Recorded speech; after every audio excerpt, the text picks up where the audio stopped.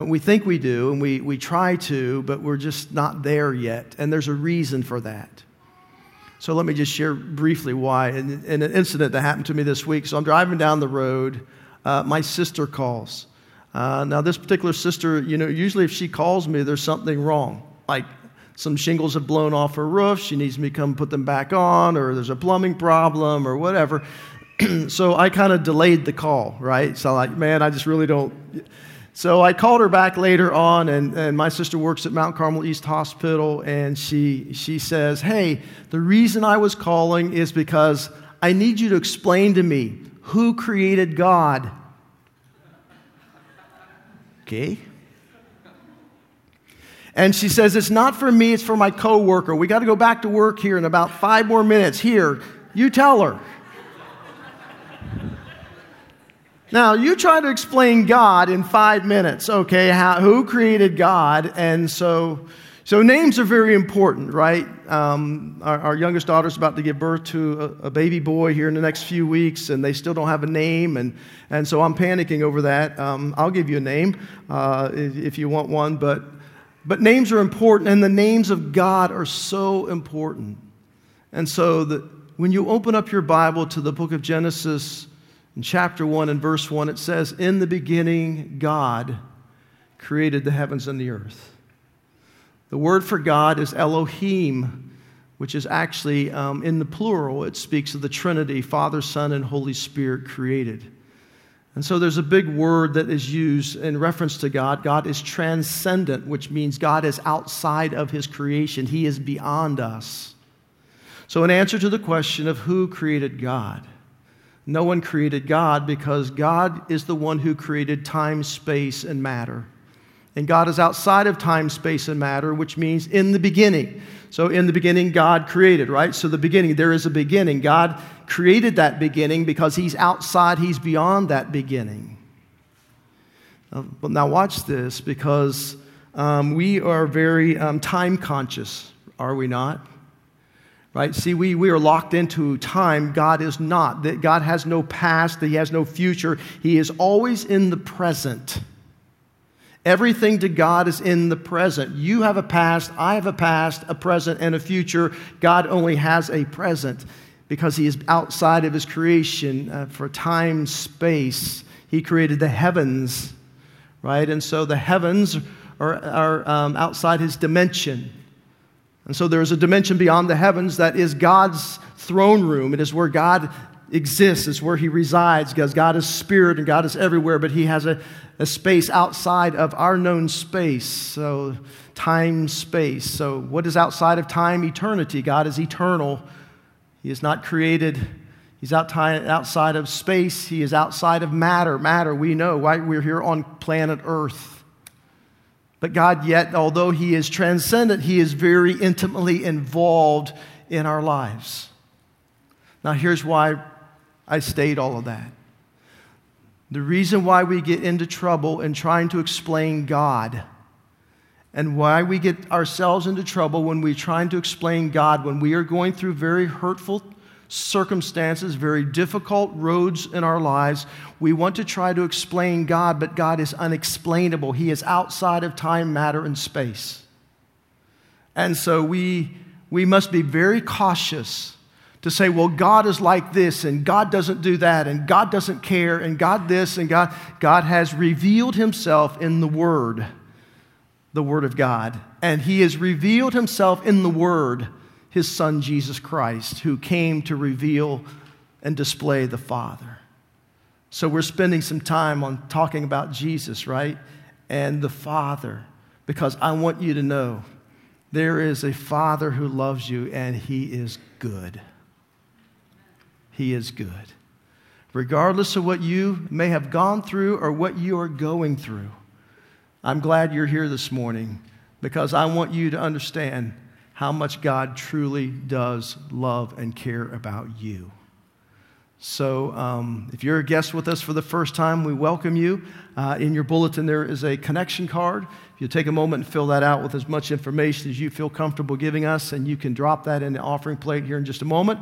Or there's a basket at the exit, and there's a gift for you on the way out. We are just so excited you're here to worship with us as we have worshiped through song, and we'll worship through prayer and through just kind of diving into God's Word. So if our ushers could come forward at this time, we're going to receive our morning offering. And if you're a guest, please do not feel obligated to participate in this. We are just so excited that you're here with us. So we're going to pray again. Father, we're amazed, as always, that there's just a side of you that is mysterious that we cannot comprehend, we cannot explain. We have to trust. We have to just exercise faith in you. And so, Lord, I pray for those here this morning that maybe their faith is hanging on by their fingernails because something has happened that has rocked their world. God, I pray that today you will give them strength to hang on to you, to trust in you with all their heart, and to not lean on their own understanding, but in all their ways acknowledge you, because we know that you will make their paths straight. You will come through as you always do, in your timing and in your way, according to your will. So we thank you, Father, for the opportunity that we've had to worship, to giving as a part of this worship experience. We come just giving out of the overflow of, Father, what you have blessed us with. Father, we thank you for the missionaries that we are supporting. And Lord, I just pray that offering, that we will just blow the lid off of the goal that we have set. Father, as we are supporting those that you have called out from among us in order to spend their life's calling, just telling people about Jesus. So we thank you, Lord, that they are walking in faith and just trusting you to open up doors of opportunity that they might share the love of you, Father, with a very hurting world around us, a world that is extremely broken. God, we thank you that you take broken things and you put them back together again. And you make them whole and you make them new. And so, Lord, may we see that today. In Jesus' name, amen.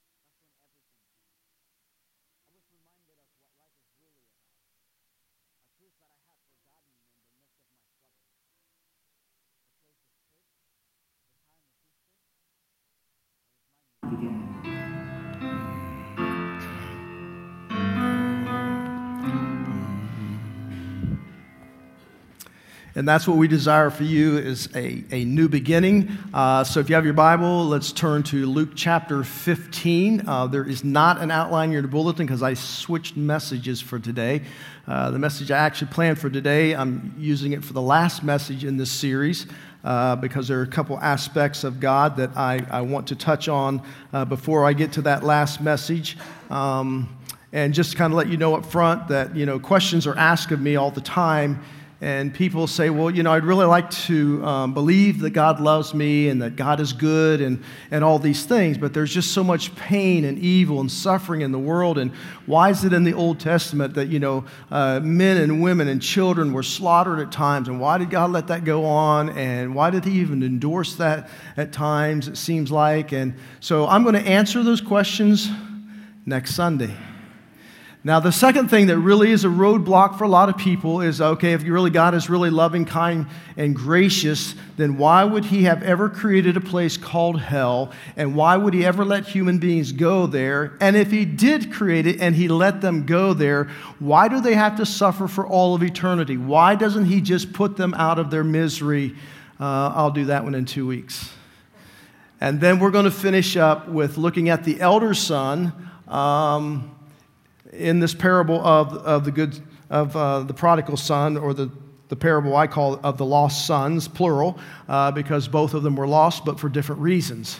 They were outside of this relationship with their father. So in Luke chapter 15, again, we're going to focus on the father's response to the younger son who returns back to him.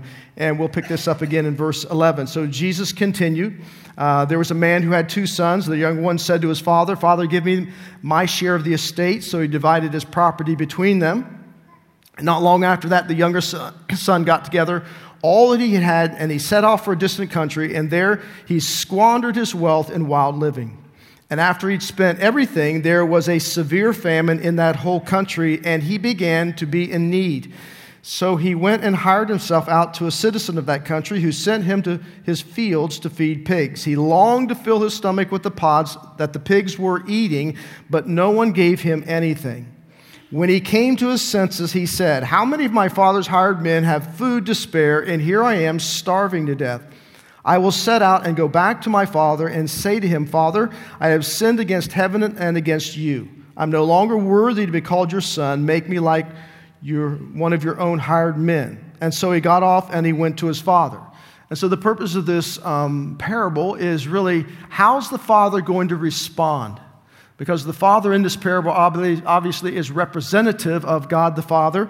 And so it says that, "But while he was a long way off, his father saw him and was filled with compassion for him. And he ran to kiss his son and threw his arms around him and kissed him. The son said to him, 'Father, I have sinned against heaven and against you, and I'm no longer worthy to be called your son.' But the father said to his servants, 'Quick, bring out the best robe, put it on him, put a ring on his finger, sandals on his feet, bring the fatted calf and kill it.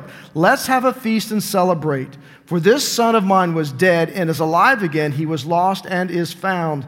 So they began to celebrate." I don't know if any of you have ever seen the movie Color Purple. I know that's going way back. Some of you, it doesn't matter what movie I bring up, you've seen it, okay? I know some of you probably have. So in the movie Color Purple, one of the subplots of the movie concerns a wayward nightclub singer whose name is Sugar. And Sugar works in a rundown bar that is beside a river. And she is the daughter of a stereotypical hellfire brimstone preacher, right? So just as Hollywood would make it that way. And he preaches in a church that's not far from the bar. And one night she was singing in the bar the song, "I've Got Something to Tell You." And suddenly, as though something was reverbing, she heard the choir singing out of her father's church the song, "God's Got Something to Tell You."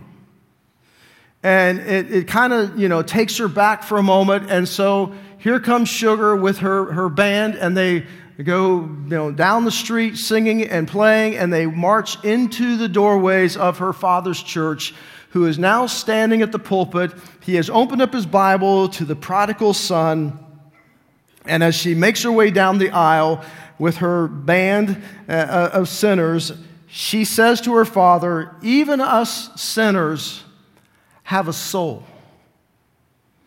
And Sugar explains as she hugs her father, how would her father respond? Now, obviously, in the story of the prodigal son, this son has been wayward. He has demanded his inheritance from his father, which was the equivalent of wishing that he were dead. The father gives him his inheritance. He squanders it all. He finds himself slopping pigs, which was huge for a Jewish young boy. He would never do that, but he is so desperate. Everybody's left him. His family, his friends are all gone. There's no money left. And he comes back to his father, and he, in essence, says to his father, just as Sugar said to her dad, "Even us sinners have a soul," as the father, in this case, hugs the son. But how would Sugar's father respond? Would he give her a warm embrace, followed with a flood of tears, like we see here in the prodigal son? But he doesn't. He stands unmoved and unmovable and refuses to forgive his prodigal daughter, who in his eyes believes that she has brought such shame upon her family because of her lifestyle. he turns away. Home is a very powerful word because home speaks to us of a place of safety and security and love and acceptance and purpose. You know, even though you grow up and you move away from your home, when the holidays roll around, we are very quick to gather up our children and we make our journey back home. When for most of my children's lives, we lived out of state, and we would gather up and we would travel back to Ohio home for the holidays because there's just something about home. And so God has created within us this desire, this yearning, this longing to be at home with Him. But as we have discovered that back in the Garden of Eden, when Adam and Eve rebelled against God, that there was this kind of orphan spirit, and the orphan spirit simply is without a home. It's a spirit that is rooted in fear. It is a spirit that is rooted in lies. And so now we feel like we have to make our own way, and we have to, provide for ourselves. And so we launch out into life, and we are missing out on this relationship with this God who has created us. And there's this sense of longing within us. We may not explain it that way. The Bible explains it that God has put eternity in our hearts. But there's this sense of longing that there is something outside of me. There is something beyond me. There is something that is transcendent. It's God, right? So we wouldn't explain it that way. We couldn't put our finger on it. But even as a lost young man who was trying to make his way through life, I just knew that there had to be something outside of me. There was more than me. There was more than just this life. And my heart was longing for home, to be home with God. And so, like many of us, when you have an orphan spirit, you're gonna live that life in one of two ways, either in rebellion or in religion. And we see this rebellious prodigal son, and then we, in the older brothers, going to see a son who was steeped in religion. And so, home is very powerful because it elicits all kinds of emotions and memories. Now, you may have grown up in a horrible home situation where there was abuse and there was all kinds of things, horrific things that took place. I get that. I understand that.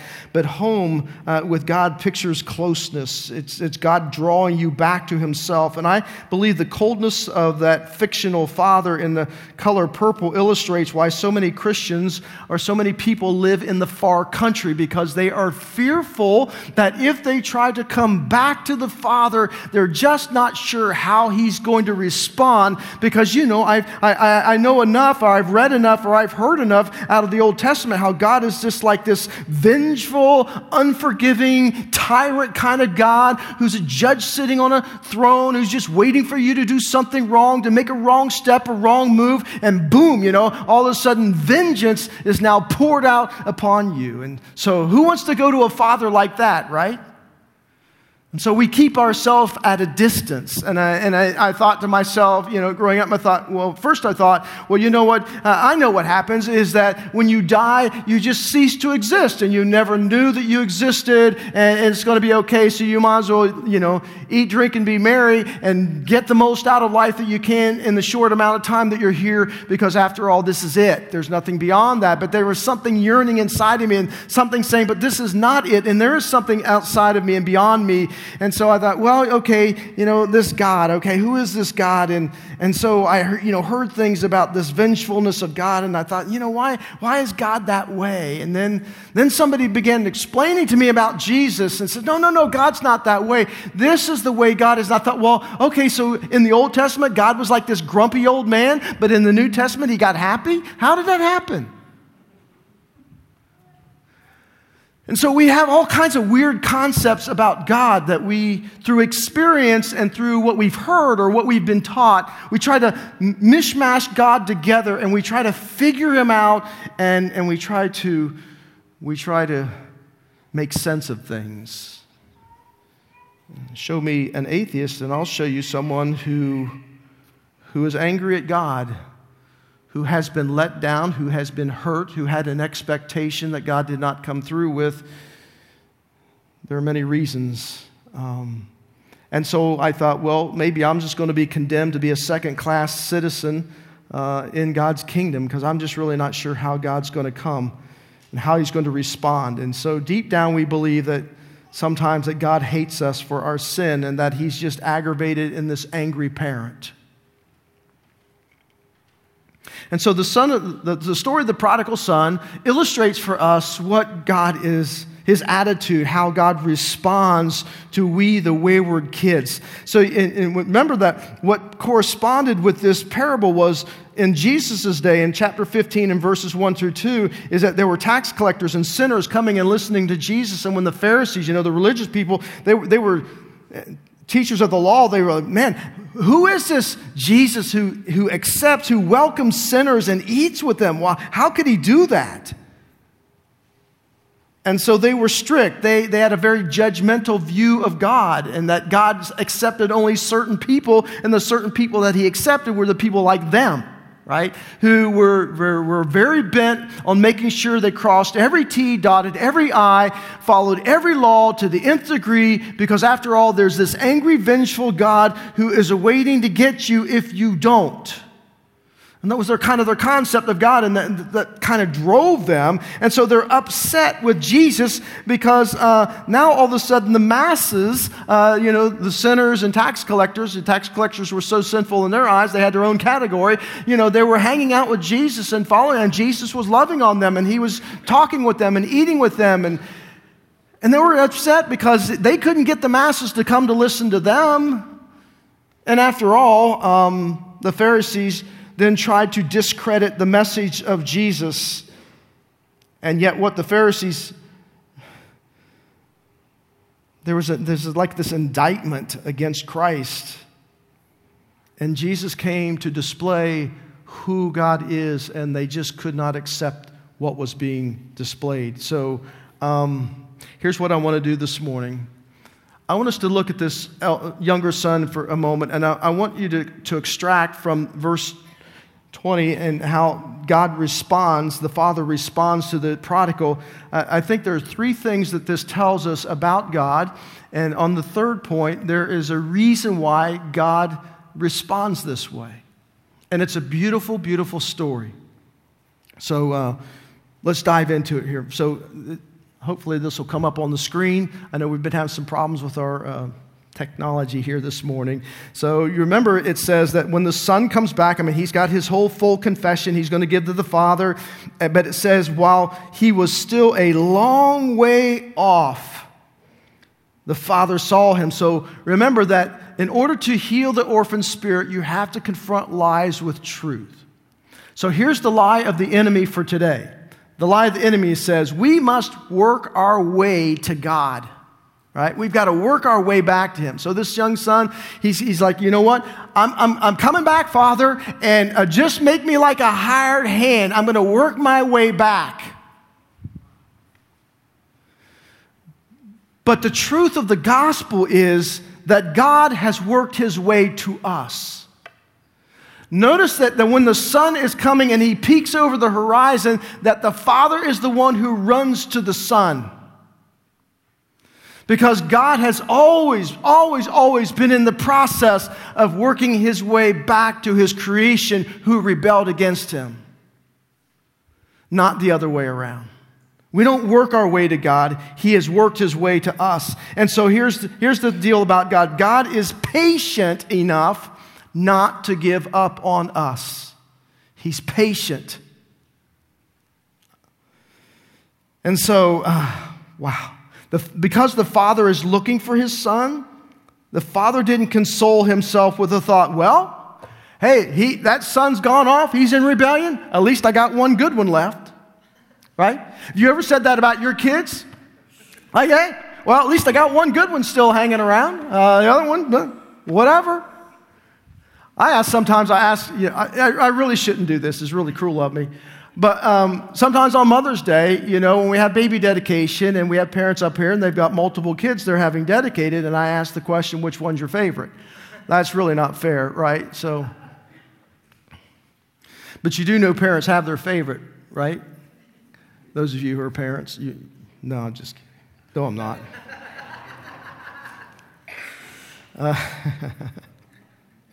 This is such a beautiful image of God, why did he know the sun was coming over the horizon? Because God was patiently waiting for his return. God is so patient with us. It breaks my heart to hear people say, well, I'm just so messed up. God doesn't want to have anything to do with me. You don't know how many times I've walked away from God, how many times I've sinned against God, how many times I've done this and I've done that, and I've committed the unpardonable sin, and on the list goes. No. Listen, God is patient. He is not going to give up on you. You may give up on him, but he is not going to give up on you. And a lot of times as I talk about the character of God, and a lot of us have a hard time understanding and relating to God as Father, because maybe you had an earthly father that was just, created a lot of havoc in your life. And we've already talked about this, that you often project upon God as Father based on the relationship you had with your earthly father. But remember, God is not like your earthly father. Every earthly father has sin issues. God doesn't have sin issues. God is our perfect heavenly Father who is so patient with us. The reason why we have a hard time understanding that is because as human beings, we're not very patient with one another, are we? In fact, we will give up very quickly upon people when they hurt us, when they use us, when they abuse us. We want to quickly cast them aside.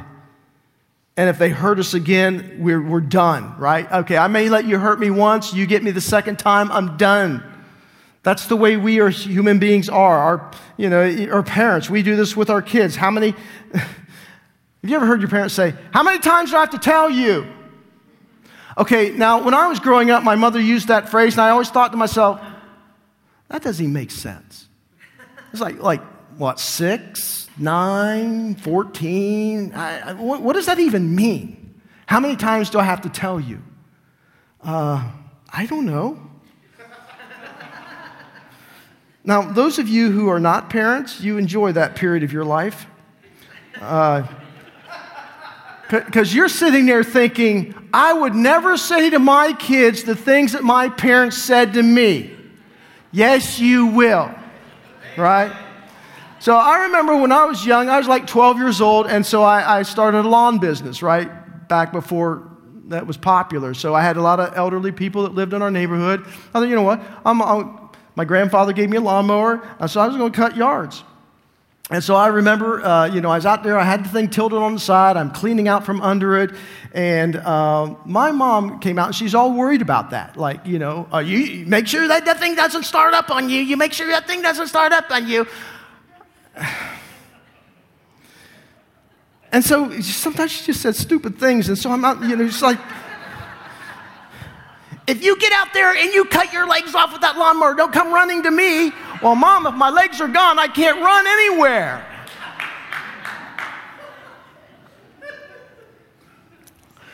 I'm sorry. Forgive me, Mom. So 2 Peter 3:9 says, He is patient with you, not wanting anyone to perish, but everyone to come to repentance. So, circle that word, everyone, right? So God is so patient. He so longs for this relationship with His creation that He will wait however long He has to wait to see you on the horizon. And He will come running after you. God is always working His way towards you. And the Bible says so much so that the Holy Spirit, if the Spirit of God did not even draw you up over the horizon, you would never even come. That's how much the Father loves you. He's going to give you every chance possible to come to Him.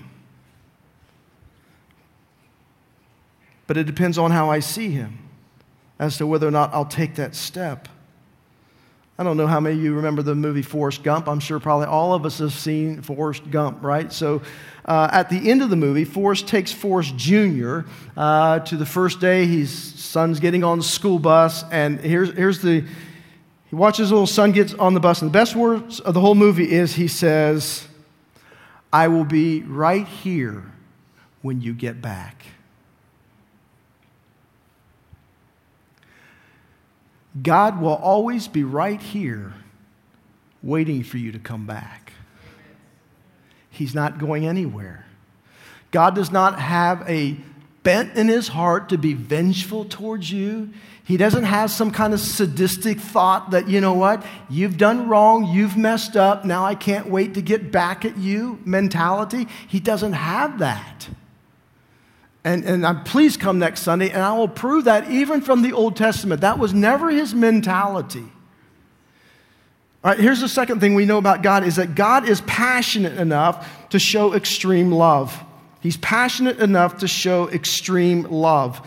It says in verse 20, he ran to his son and he threw his arms around him and he kissed him. And circle the phrase, he ran. Again, we talked about this before. Why did he run? Because of his compassion for his son. And in that day and time, distinguished patriarchs did not run. I mean, they had their tunic on, and it would be like, almost like wearing a dress, and they would have to hike that thing up, and they would have to show their legs, and they'd be like one of you guys, like Norm, it'd be like me putting a dress on Norm, telling him to start running. Not that he's ever tried that before or anything, but the equivalence of it would be like, your father, he's so compassionate, he's so excited you're coming home, and he's just like stripped down to his underwear and running after you. That's kind of the term of the compassion of the father as he is coming, and he's embracing his son, and as we said last week, he's just kissing his son. His son has come from a pig sty, right? He's got the smell and filth all over him. Let's watch this. The father doesn't say to the son, go into the house, get yourself cleaned up, and then, I'll think about hugging you and kissing you and bringing my best robe and putting it upon you. No, he grabs the son in all of his filth and he just lavishes everything upon him. He throws a party. He was so passionate that he goes to the extremes. And you'll notice this, there was no lecture by the father. There was no bringing up the past. There was no, I told you so. I warned you, you should not have. Hey, if I'd been that father, at least I would have wanted to slap that kid around a little bit, right? Do something to him. I know what my mother would have done, get the switch. Here it comes. Here's the problem when your mom whips you with a switch, is that my mother, when she would get worked up, and the more she started spanking me, the more worked up she got. It's like, well, we just stop the switch and tell me what you want to say and then finish it out, okay? Right? See, those of you waiting for God, to talk to you or to, listen, the father just lavishes, he just grabs his son. No conversation between the two of them. He just grabs his son, he starts kissing him, and he says to his servants, go get the best robe, get the sandals, the ring, we're having a party. Sometimes God speaks the loudest through his silence. Listen, when you come to the Father, trust me, he's going to lavish you with his grace and his mercy and everything that is good about him. And words sometimes don't even need to be spoken. That's difficult for us to understand because we as human beings in life, we're always checking in with people, right? Do you still love me? Do you still love me? Do you still love me? How about today? Do you love me? Psalm 145 says, the Lord is loving towards all he has made. Here's the third thing about God. God is forgiving enough to accept me. He's forgiving enough to accept me. Verse 21, it says, the son said, I have sinned against heaven and in your sight. I am no longer worthy to be called your son. I'm no longer worthy of your patience. I'm no longer worthy of your extreme love. I'm no longer worthy to be identified as your son. I'm not worthy of forgiveness. you're right. You're not. God makes you worthy. And the way that he makes you worthy is through his Son. You see, Jesus came to make us, as I said a couple of weeks ago, Jesus didn't die on the cross to make you worthy. He died on the cross because you are a person of worth and value to the Father. And in order for God to lavish his forgiveness upon you, in order for God to be so patient and kind and gentle in response to our waywardness, to our thumbing our nose at God and doing whatever we wanted to do, and the reason why he is so passionate to show his extreme love is because of what Christ has done on our behalf. So let me just remind you of what those things were, is that Jesus took our punishment, right? And so Romans 3:25 says that God sent Christ to take the punishment for our sins and to end all of God's anger against us. Wow. You know, when you sin, A, God's not surprised, and B, he doesn't try to clean you up before he exercises forgiveness. You know, some of you are fishermen, you know this. You don't clean the fish before you put it in the boat. God does not demand you to get all cleaned up and then he's going to forgive. He didn't say to the son, go take a shower and then we'll think about, again, putting the robe and the sandal and having the party and the ring on your finger. No, God forgives because of what Christ has done on our behalf. And this is such a tremendous thing. What kind of father is waiting for you if you decide to return home? He is waiting. The Father is patient and he's kind and he's loving and he's generous because of what Jesus, this is the basis of the Father's forgiveness for what Christ has done for us. That Jesus took our punishment means that we have a replacement. We have a substitute. This whole picture is displayed by God in what is known as the Passover, right? And so the nation of Israel, they're about to leave Egypt, and God supplies a substitute in order to cover their sin and to make them, in God's eyes, to be holy and pure. And they're going to eat of that lamb. They're going to feast from the lamb, and God's going to send them. See, clothing is very, very important in the Bible. In fact, every book of the Bible talks about clothing and how important it is. And so what happened to Adam and Eve? You know, they're endowed with the glory of God in their nakedness. And so after they sin, after there's this sin that takes place, all of a sudden they realize, hey, we're naked, we're different, we're not the same. So they grab fig leaves, they grab their own clothing, they try to clothe themselves. What's the first act that God did? Take away the fig leaves. That's a human effort to try to cover up your sinfulness.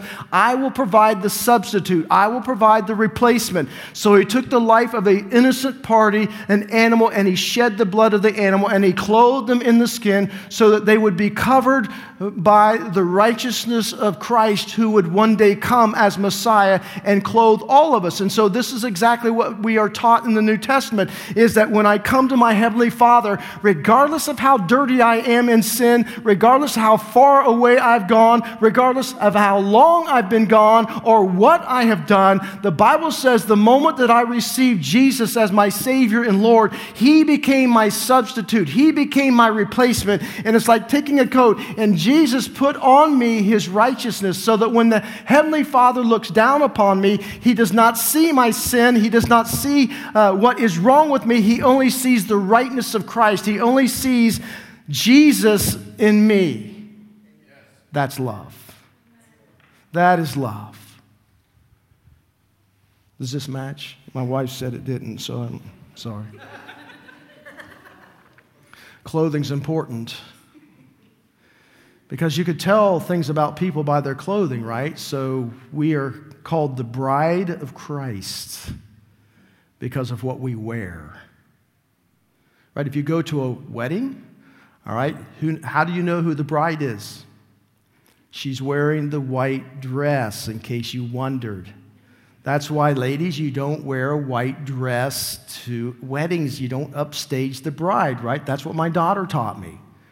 Not that I've ever had that problem, but in case it was an issue. And so God has clothed us. Jesus took our punishment. Here's what you see is that, look, all right, how many sins did Jesus forgive? All of them. Do you realize when Christ died, let's tell you this is the cross and this is the past. That means from the moment that Adam and Eve sinned and all the sins of all humanity that came all the way up to the moment of the cross, and then you go from there to the future, all the sins of humanity, all the way into the future until God comes back and recreates the heavens and the earth.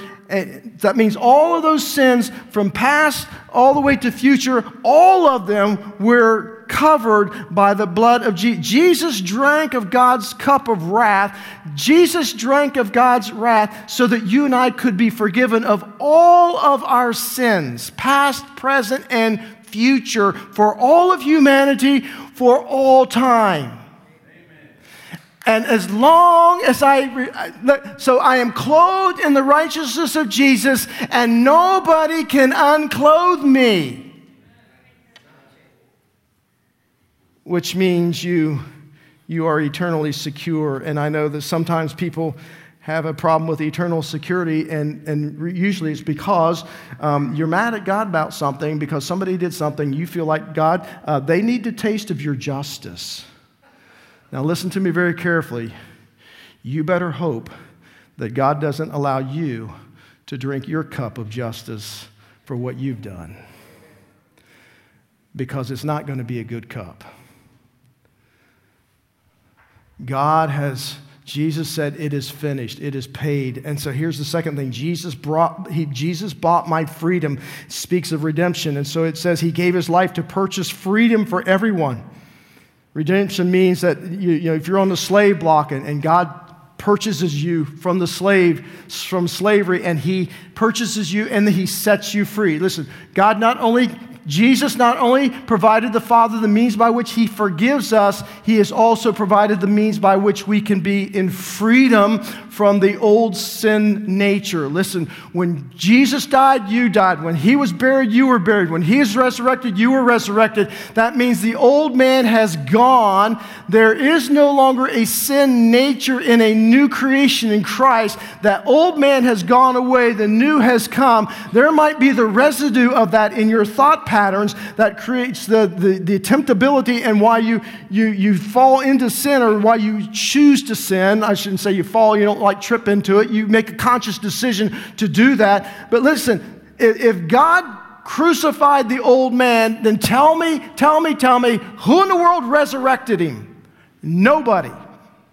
And one of the ways that the enemy dupes us is into believing, well, but you don't understand. I just got to drag to God because I'm just an old sinner, saved by grace. Stop calling yourself a sinner. The Bible calls you a saint of God because Jesus has set you free.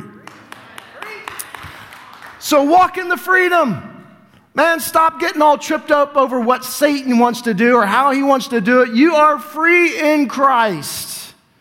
Because Jesus paid the price. Number 3, Jesus restored our relationship to God. He reconciled us. He became our mediator, which means that you and I now can enter into the presence of God himself because Jesus has become our mediator. And fourthly, he is the one who has given us a brand new identity. There's a lot of things about people speaking about identities now. If you go on a website and say, hey, let's look up Google about identity, and you'll get hundreds and hundreds and hundreds of websites dealing with identities. Because as human beings, basically, we build our identities on our careers, our possessions, our education, and our appearance. Listen, the Bible says build your identity on one thing and one thing only, and that is who you are in Christ. You've been clothed in him. He is in you and you are in him. Do not allow anyone to build up or to tear down. Listen, if you build your life on what people say about you, If your self-esteem rises when people are complimenting you, be very, very careful, because the same people who complimented you today are going to be the same people who tear you down tomorrow. And if your self-esteem rises on their compliments, your self-esteem is going to die on their criticism. Don't build your self-esteem on that. Don't build your identity on that. Build your identity on what God says about you. He says, I love you, I cherish you, I have chosen you, I have adopted you, I have forgiven you, I have sealed you with my Holy Spirit, I have set you free, I have a calling upon your life, I have a gifting upon your life, because I want you to be at home with me. The Bible says anyone who belongs to Christ becomes a new person. The past is forgotten. Everything is new. Remember, God is transcendent. He's always in the present. That's why the Bible says about your past, He's put it in the sea of forgetfulness. He's cast it as far as the east is from the west. He's not concerned about your past. He is concerned about your present, and He's moving you in a direction for the future. Stop beating yourself up over the past sins, the present sins, the future sins that God has forgiven you of. You say, but the Bible says if I confess them, then God's faithful and righteous to forgive me. That is not an issue of judicial forgiveness. God's already judicially forgiven you of everything. That's an issue of fellowship. Yes, take seriously your sin. But don't let the evil one get you to hang out and wallow in all the stuff you've done in the past. Listen, the father did not say of the prodigal son, hey, go get cleaned up, go to your room, wallow in what you've done and how you've embarrassed me and how you've brought shame on our family, and when you've done enough penance, then I'll call you out. His forgiveness, His acceptance, His love, His standing was instantly made new. And that's what God does for you. Let's bow our heads together. Now, maybe you're here this morning and, you've never been clothed in Christ because you don't have a relationship with Him.